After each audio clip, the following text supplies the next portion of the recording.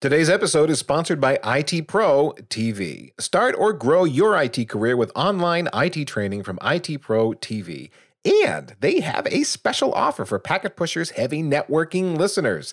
Sign up and save 30% off all plans. How do you do that? itpro.tv/packetpushers to get that 30% off all plans. Use promo code packetpushers at checkout.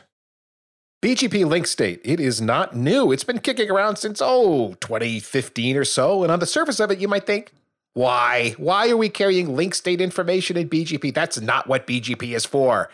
And yeah, you're not the only one with an automatic reaction like that. But the reality of BGP LS has more nuance to it. We might jokingly call BGP the kitchen sink of routing protocols, but the engineering choices that were made for a reason. Remember, everything's a trade-off. To educate us on what BGP LS is and why it exists is Hannes Gredler. He's heavily involved in the deepest corners of the networking industry as a CTO and founder of startup RT Brick, offering cloud-native routing software for telcos. And in the past, he has also chaired the IETF ISIS working group and was a distinguished engineer at Juniper Networks, and he holds some routing patents, and he's a published author. You get the idea. Hannes knows what's going on when it comes to BGP LS, and he volunteered to share some of his time with heavy networking. So Hannes, welcome to the show, and hey man, let's get started by going right to the heart of things. What is BGP LS, and what problem does it solve? Hi, Ethan.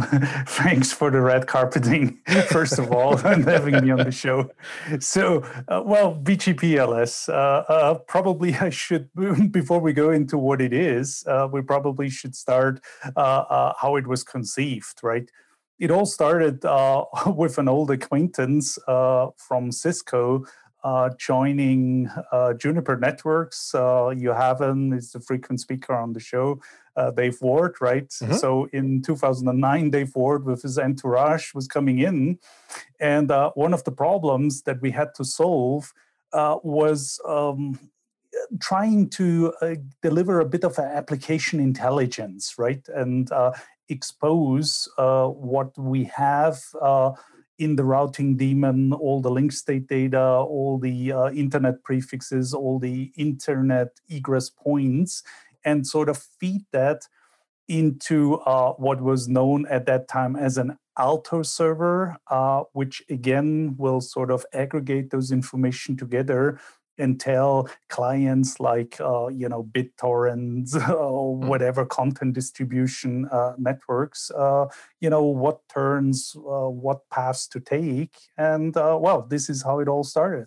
So I'll respond with the obvious question, which is, why didn't you just handle it like a lot of other services have needed to handle that particular problem, where they would, say it was an OSPF network, you set up an OSPF listener, have it join OSPF, and then learn everything that's going on from the IGP that way. There was even a box I ran that wasn't from Cisco, but it ran EIGRP and listened to IRR EIGRP IGP network.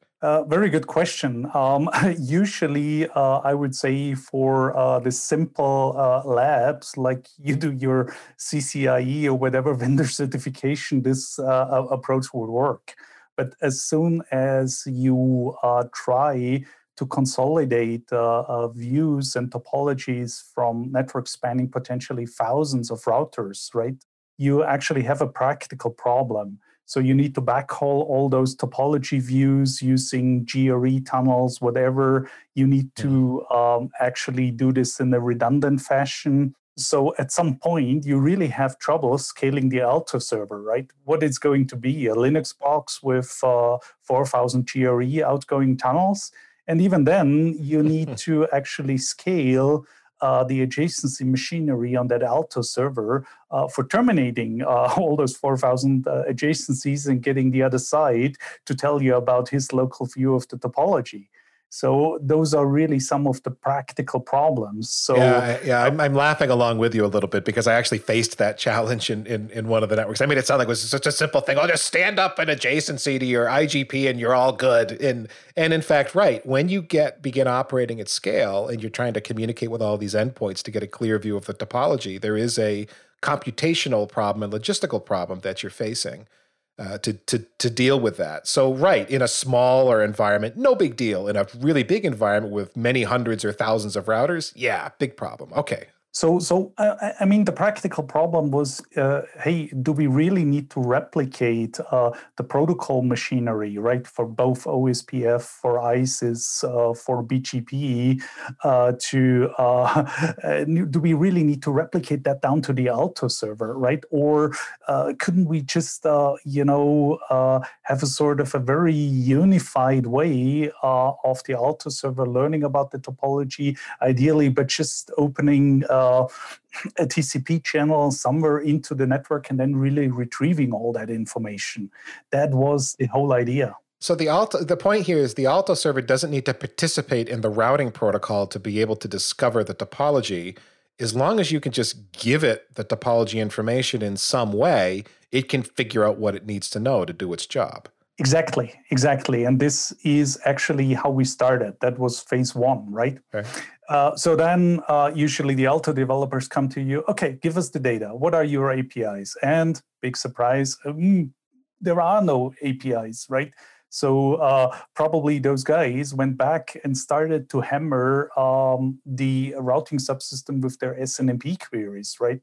Because that at the time, or even XML, because that at the time was the only way to get structured data out of the routing daemon, right? You also see here a little bit the semantics are wrong, right? It's essentially a pull model where you constantly are polling for information. Has anything new arrived? But what we really wanted to have the Alto server is an accurate, up-to-date view of the network. So we were pretty certain that we wanted to have a push model where the routers, whenever something changes, a new topology, a new link comes up, a new IP prefix is reachable, that 10 milliseconds later, the Alto server knows and can take action. As opposed to polling on an interval to pull that information and being blind for however long the polling interval is. Exactly. And we were, when we talked here a little bit about the initial use cases for Alto, very quickly, as soon as we started talking about it, all the traffic engineering folks jumped onto that and say, hey, by the way, real-time topology information across IGP boundaries. I want that as well, right? I have, RSVP calls, really heavy level 3 had very traffic engineering related problems, and they wanted to really get full visibility into every corner of the network. And BGP-LS or any sort of topology synchronization protocol could exactly just do that. So I think an important point to make here is BGP-LS is not BGP as a routing protocol calculating link state and making forwarding decisions. It's used to carry link state information from a different routing protocol. But again, it is not making forwarding decisions like OSPF would. Absolutely not.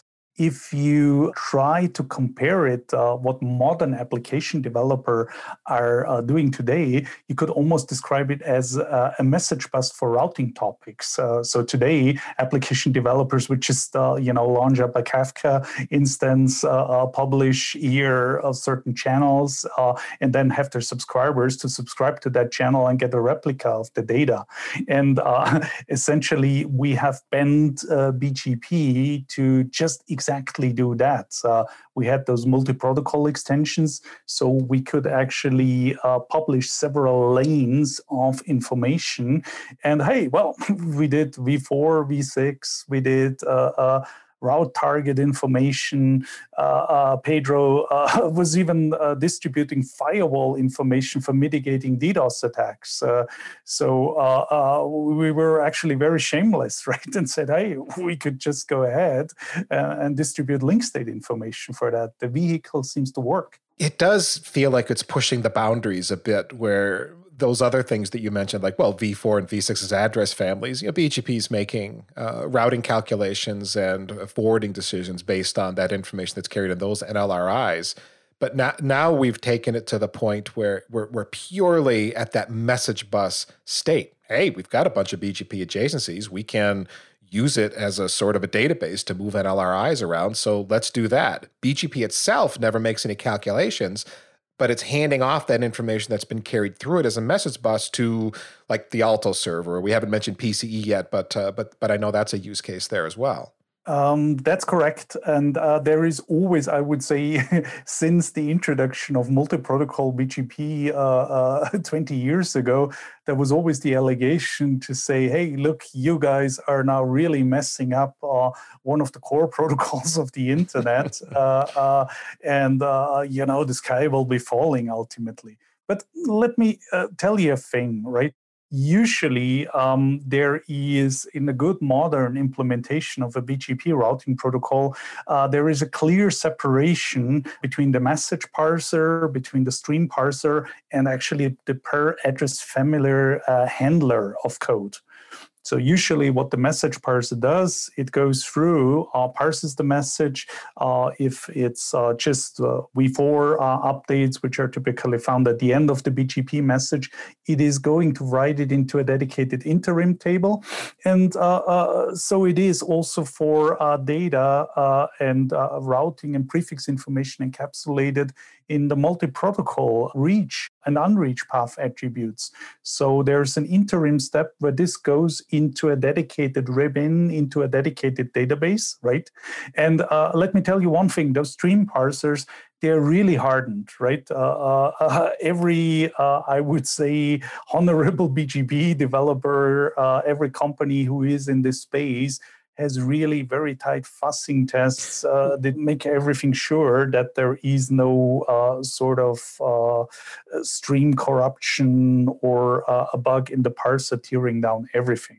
Well, so the point you're making there is the stream parsers are hardened, and that means if we keep throwing more different sorts of data streams at BGP, as long as each stream parser is hardened, if something goes wrong within one stream parser, it's not going to just kill the entirety of BGP and cause like a neighbor reset or the process to have to reload and so on. That is then, I would say, a question on the implementation. So if both the stream parser and the per address family handler are, let's say, in the same process, in the same Unix process, then obviously, if you have at the more vulnerable code, which is usually the per address family handler, if you have a bug there and run into a crash situation there, then the whole thing is going to tear down everything, right? So classical fate sharing problem. However, if you have a slightly more modern architecture where you have clear process boundaries between the stream parser and the address family handler,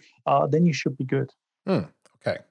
Okay. Yeah, and more modern. Certainly, that is an architecture that we've seen featured in a great number of modern and updated versions of operating systems, where the way that the different daemons are stood up and the way that the different processes interact, there's a good deal of isolation, and it's much easier to, if there is a problem, just have that one process restart. So clearly the architecture is available for exactly. I mean, I would say all the code bases, right, which have been conceived 15, 20 years ago, they clearly are in some degree vulnerable to the problem that the BGP critics really put here on.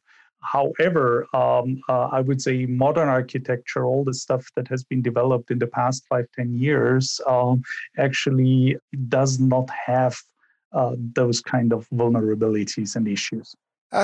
So I want to go back to something that we opened up and kind of made the argument that BGP LS exists because we wouldn't want some device that's trying to calculate, say, traffic engineering or segment routing through the network to have to listen to an IGP itself.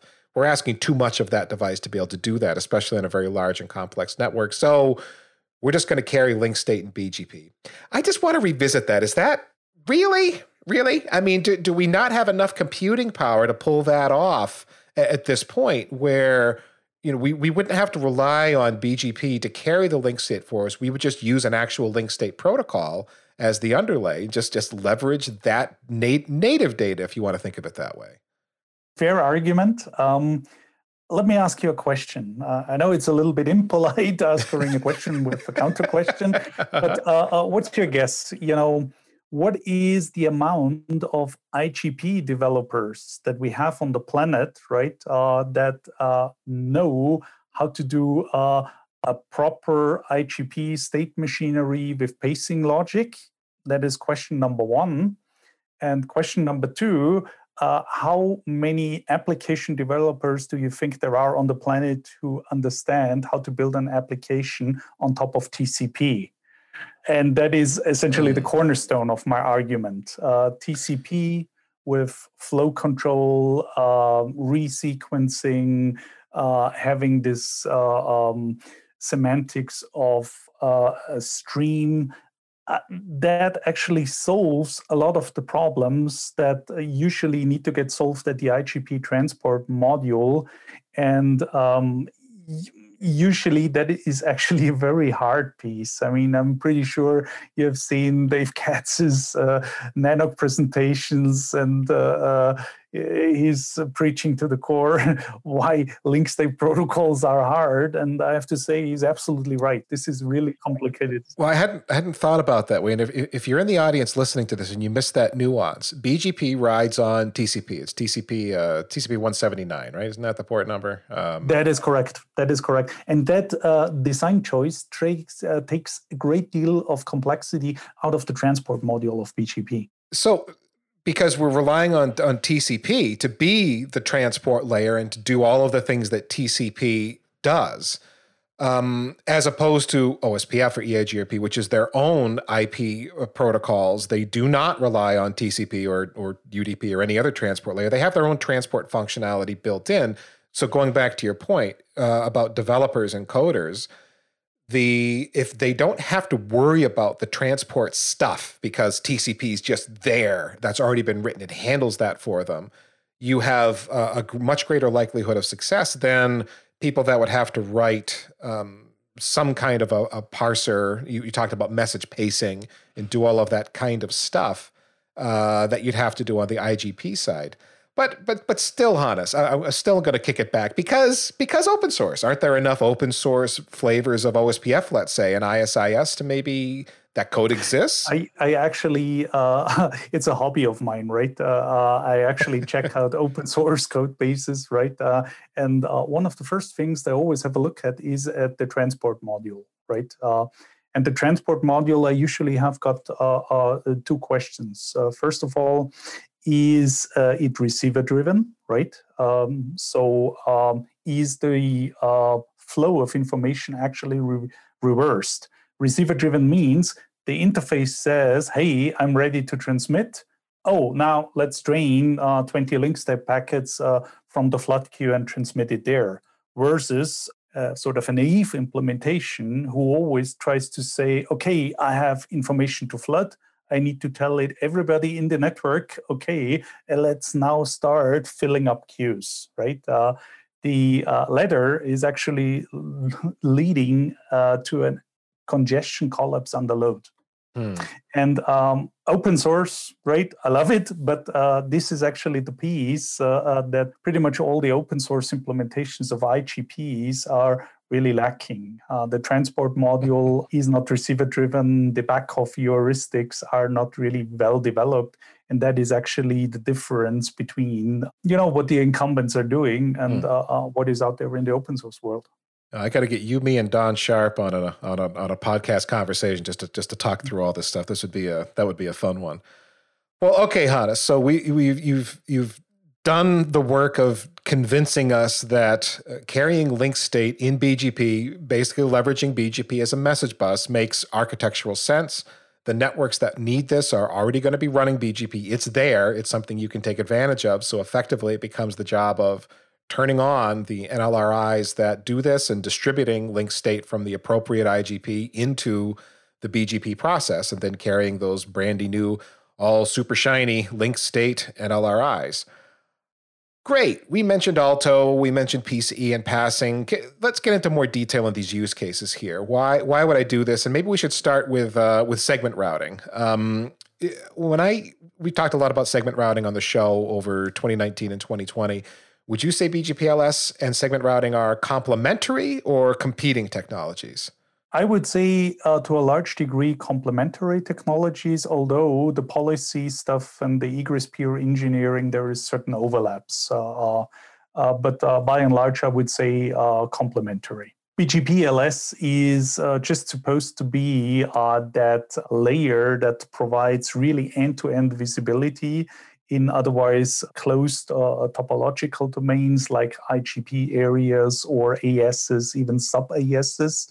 And BGP-LS really provides that full visibility. I had thought complementary and for what you just described. So if I'm building out my hop-by-hop segment routing, whether that's a stack of MPLS tags or something I'm doing with V6, I could potentially, depending on my topology, use the information I gleaned from BGP-LS to build that segment routing instruction stack and then send that tagged packet into the MPLS core and have it go hop by hop based on what it learned from the IGP link state. Does that sound plausible? Absolutely. One of the ideas and one of the early use cases, and I've mentioned traffic engineering before, was that whole idea of a sort of SDN-TE controller, right, which tries to really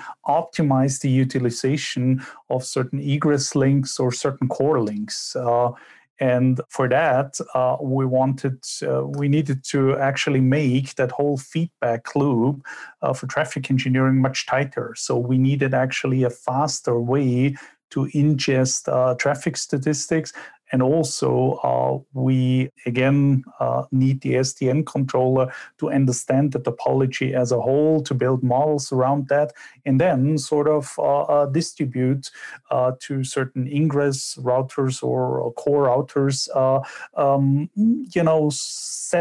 stacks of segment routing labels to really ensure that links are not overutilized. So that was always, I would say, back in 2013, when we started conceiving the technology, one of the problems that we wanted to solve.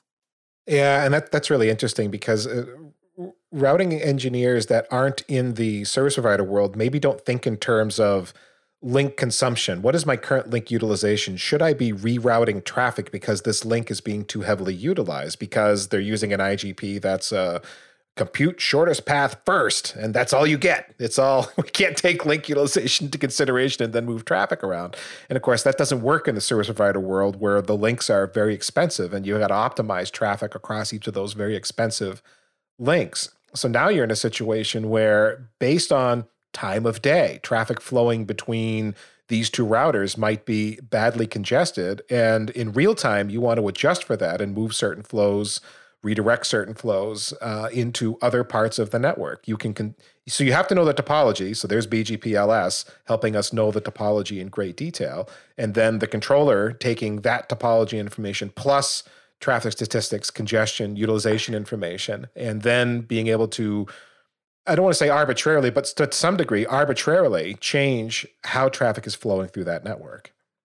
One of the asks that we got in 2013 was mostly from the providers, from the network operators who were sourcing a large number of content, right? And basically say, well, look, the majority, the products that we are offering, by and large, are free products, right?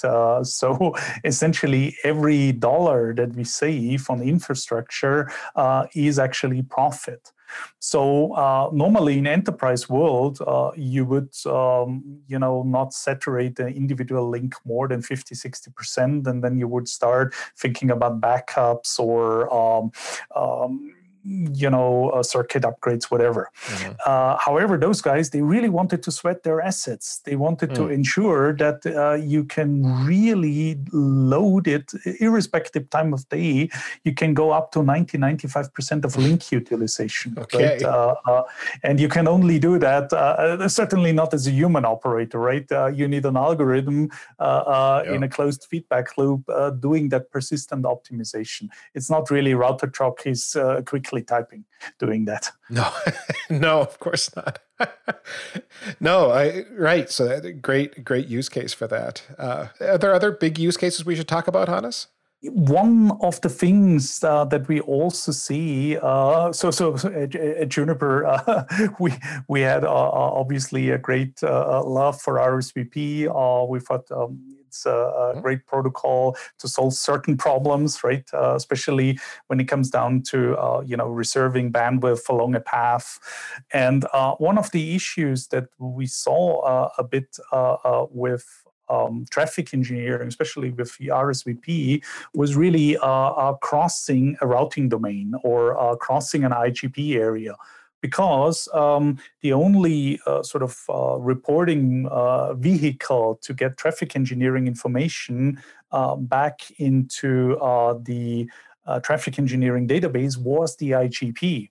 So then as soon as you started to segment your large network consisting of potentially thousands of nodes into smaller areas, you could only compute the constraints that you had for that LSP for the area that you're directly connected with. And the interesting thing was actually the whole traffic engineering architecture that has been described in RC 4655 actually allows, in the architectural document, to synchronize traffic engineering databases between domains. However, nobody really has ever formalized a synchronization protocol to do exactly this. And I was really going crazy, right? Going to Adrian Farrell and Yakov and say, hey, come on, you've been doing this GMPLS stuff, right? And it's there in the architectural document. Oh, yeah. But we never had time to do it, right? So at some point we said, well, could BGP LS fill in that void and actually be that synchronization problem? And then all of a sudden, if you do this, you can actually solve that problem. You really can have end-to-end LSPs. You can have constraints. You can have, exclude certain SRLGs, fate sharing stuff. So all of that starts now falling in place.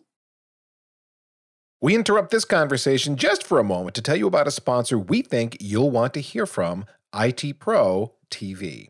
A recent MIT study found that IT occupations have grown by 19.5% between 2004 and 2019. That is more than 8 times the growth rate compared to other jobs.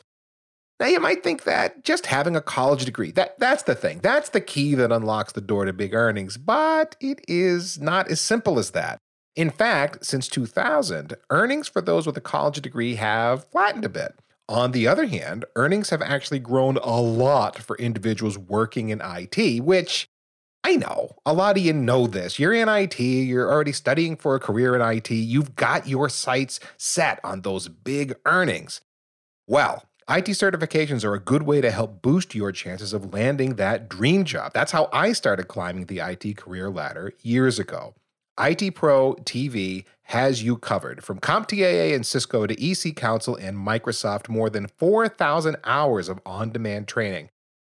Engaging hosts, they are going to present the information to you in a talk show-like format, and they are live every day, and those shows go studio to web in 24 hours. Courses are conveniently listed by category, certification, and job role, and you can consume them however you want. You want to use your Chromecast or your Roku or your Apple TV, and of course streaming via iOS or Android apps. Yeah, go for it. You can consume all of the IT Pro TV training content any way you like.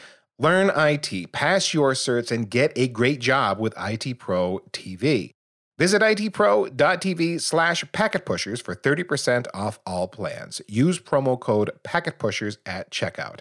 That's itpro.tv/packetpushers and use promo code packetpushers at checkout. One more time, itpro.tv/packetpushers and use promo code packetpushers at checkout, and you will save 30% off all plans. And now back to today's episode. It's like I don't know how many people have that exact problem, although that's a really interesting one. But yeah, now you've got a means to share that information cross-domain. Pretty cool. Anything else we want to talk about on the use case side? No use case. I would say traffic engineering, providing application intelligence, and also I would say building a collector infrastructure. Okay. Because what you can do here is essentially use the typically scaling machinery of BGP, which is route reflectors, to actually disseminate and scale the routing mesh into every corner of the service provider network. So that goes back to the initial argument. By using BGP, you can just have a single TCP session into the cloud, into the network, rather than having hundreds or thousands of GRE tunnels, and still you're able to obtain the complete topology. Well, Hannes, I want to get a little bit nerdier and deeper at this point by talking about the NLRI and the different types and what those look like. Now, for those of you that have been listening to the conversation thus far, there's a secret. This presentation that you're hearing probably is audio, since that's how most of you consume Packet Pushers Heavy Networking.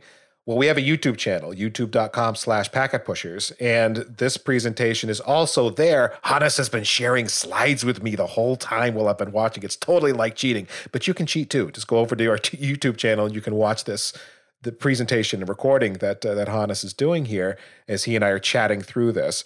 And I say that because, Hannes, I believe you got some slides coming up that are going to show us some of the NLRIs in some detail. Okay. So a little bit of link state theory first, right? The three elements that really all the link state protocols, ISIS and OSPF, have in common is essentially links, of course, node information, and actually, some flavor of IP prefixes attached to those nodes. And voila, those are exactly the three NLRI types that we have in BGP LS. So just for a commercial break for you listening to this, if you know OSPF and do show IP OSPF database, that information that Hannes just talked about, what the nodes are, links, and the type of links that they are, and IP reachability information, that is what the IP OSPF database is, in effect, if you can decode what you're looking at there on that screen output. For OSPF, it's a little bit messier even, right? Because OSPF is a messy protocol. There's more to it for sure, yeah. So usually when you just watch the router LSA, right, for OSPF, then usually there is a mixture of all those threes, right?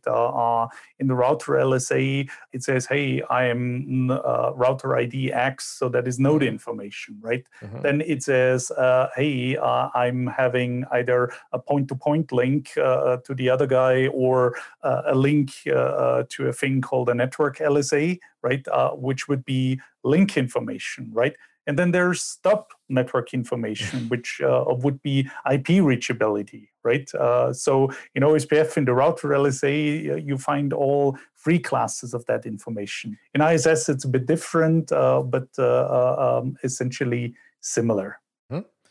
And so those are the three components that make up what gets carried in the different BGP-LS related NLRIs, right? Yeah. So it is actually fair to say the information that we encode in BGP-LS is a sort of protocol-neutral representations of nodes, links, and its attached prefixes.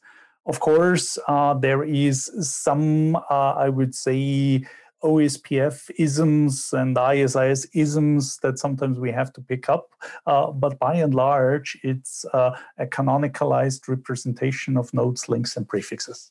So when, as a BGP receiver of this information, I get this, and I'm some kind of a controller, I'm not doing OSPF, I'm not an ISIS protocol speaker to be able to interpret that link state information. I just need to know enough to interpret the link state information I've been given and put together a topology together. Maybe I've got some kind of graphing that's going on in my code, something like that.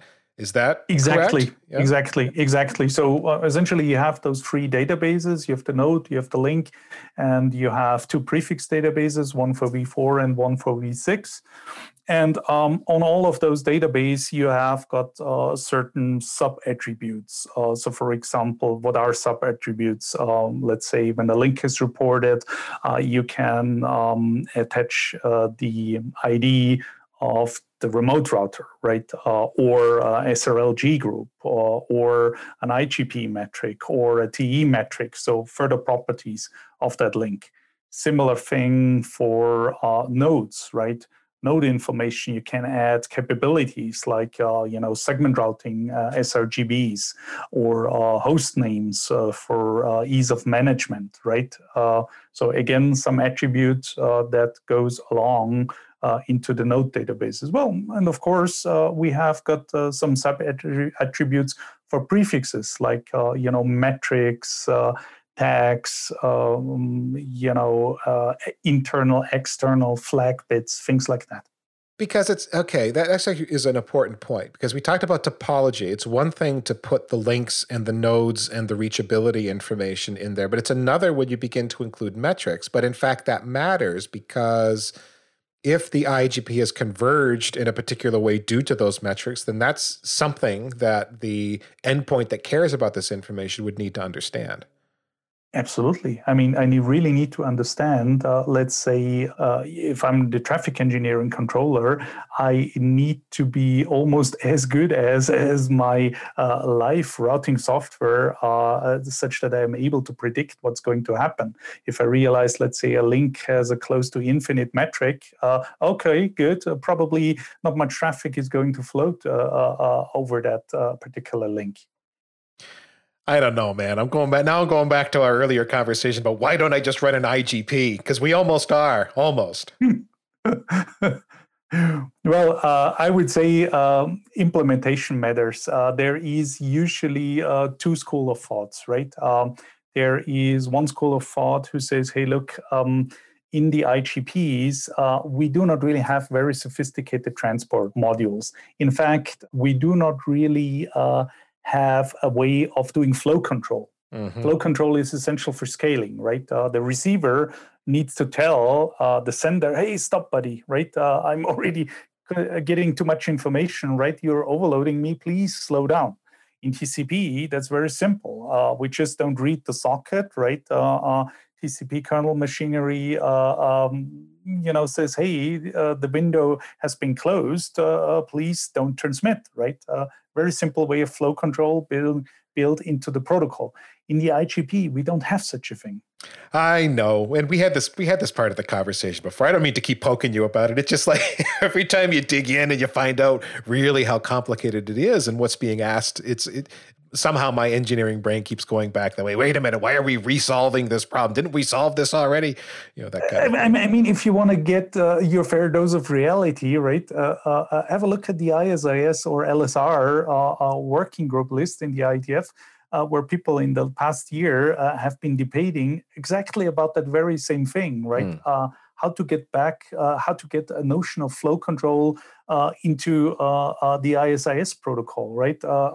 And well, it was scratching and biting, right? People could just not really get to consensus what would be the right way of doing it, right? So those are some of the more practical considerations that I have, right? Versus with TCP, hey, well, 20-year-old protocol, we know all the backoff mechanisms, dynamics are pretty much understood, transport problem solved. Very well proven, guaranteed delivery, et cetera. Yeah, for sure.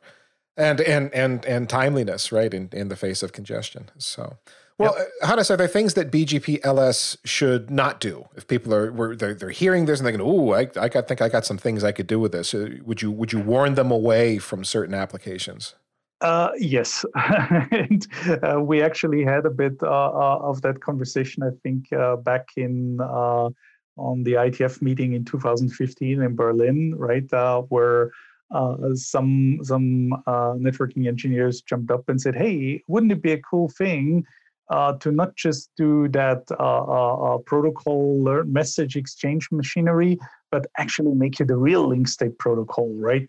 Which is let's automatically discover peers, let's actually flood, let's build some decent flood machinery into that, let's do SPF route calculation." In other words, it's not BGP as a message bus merely, but now BGP doing full-blown SPF stuff. Exactly.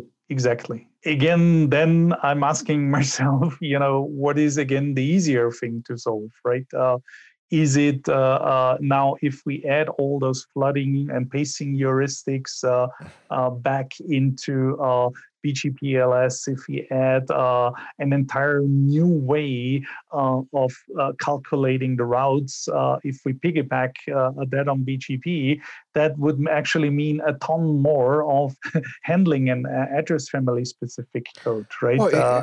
So much, because the core of how BGP does best path calculation is so completely different from what happens in an IGP. You're reinventing the wheel. So, but really, you end up with two different protocols. You've got BGP as we know it that does forwarding across the internet, and then something else entirely, a whole different address family that works in a different way. Actually, also the two protocols, right, from most of the implementations that I've seen work fundamentally different. So, for example, in BGP, everything has been really optimized towards incremental updates, right? So whenever something comes in, right, we run it through the policy, and we only process that part that was actually the incremental update. Yeah. There is no notion of hey, let's really walk the entire RIP up and down and recompute everything. However, if you look at the IGPs, right, after we calculate the graph and figuring out how distant all the other nodes are, then there is the next step, which is loading IP prefixes on top of those nodes. And that is pretty much a brute force operation, right? We walk all the nodes, see what prefixes do they originate, put them in a global sort list, and then do a walk, figure out what is the best prefix originator, and then notify our forwarding table about that change.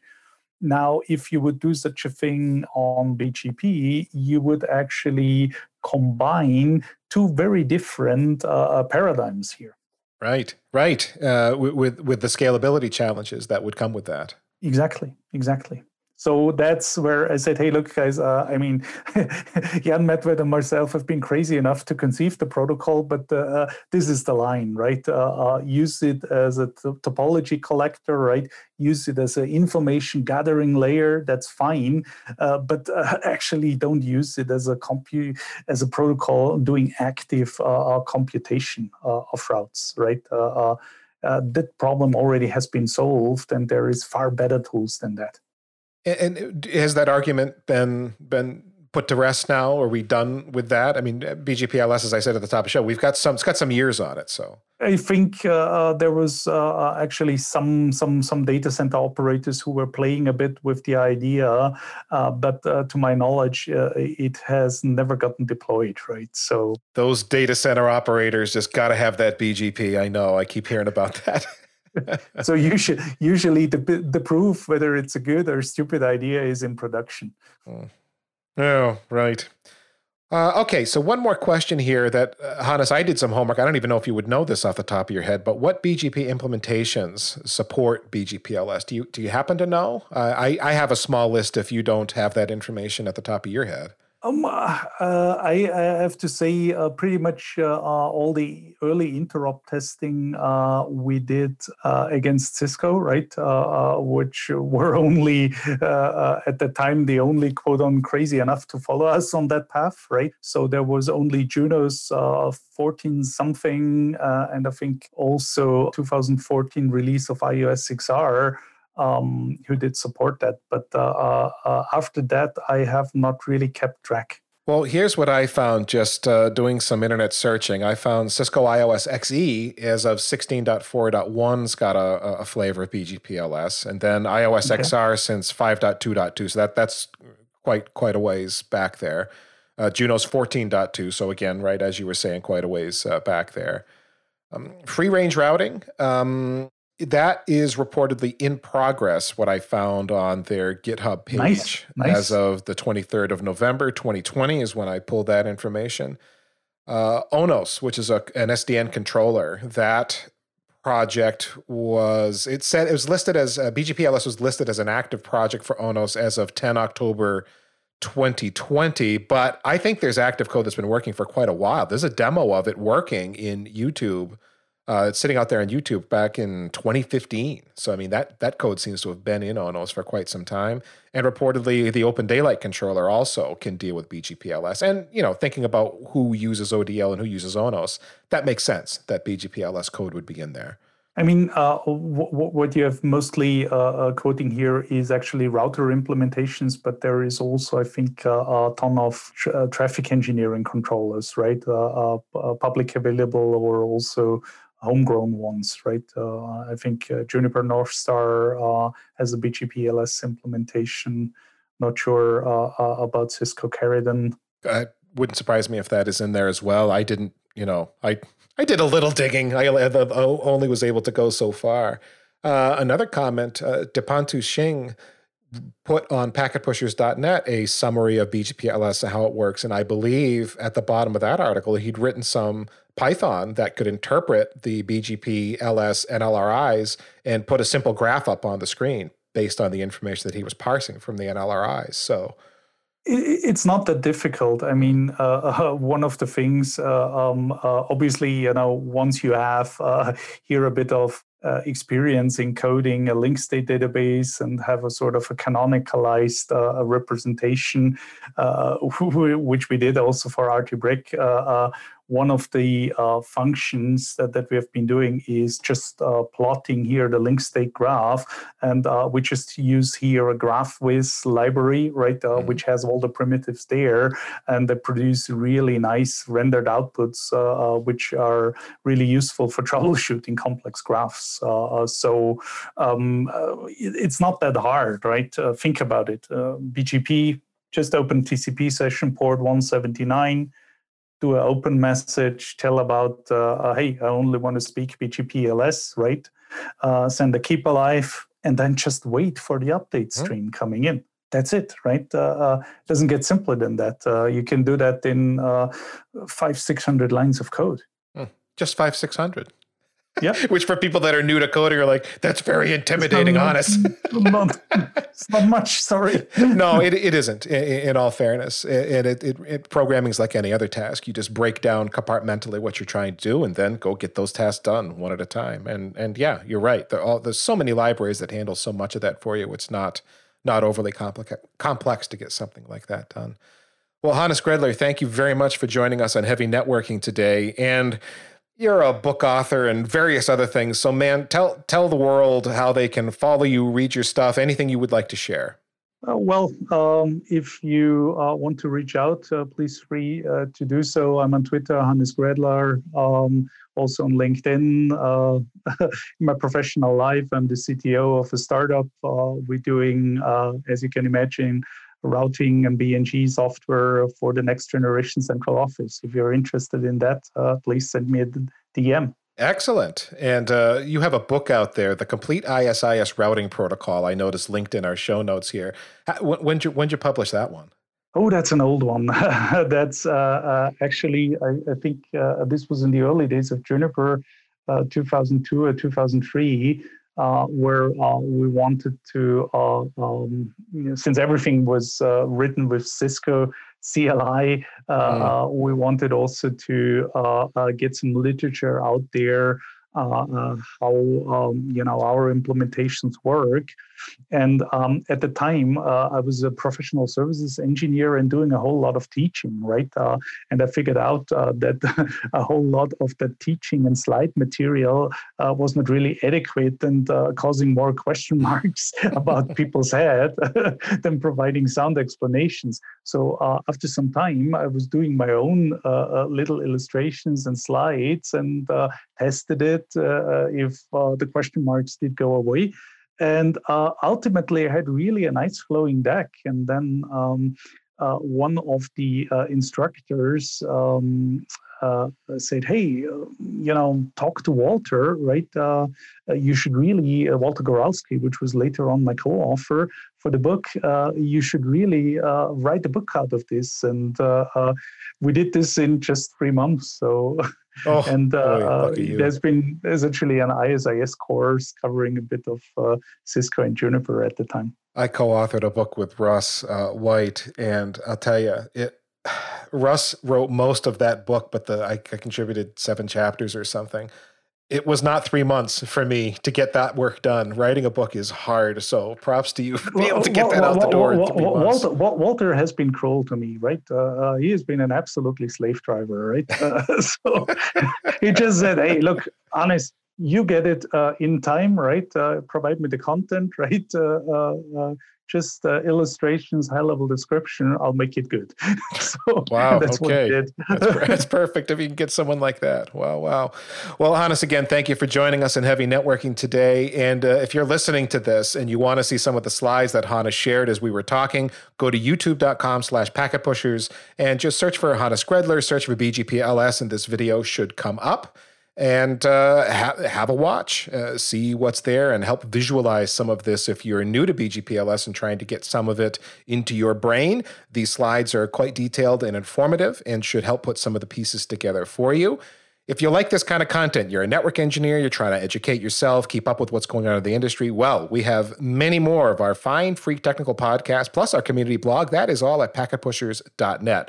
We're on Twitter if you want to follow us. We're at Packet Pushers, and we're also on LinkedIn. And last but not least, remember that too much networking would never be enough.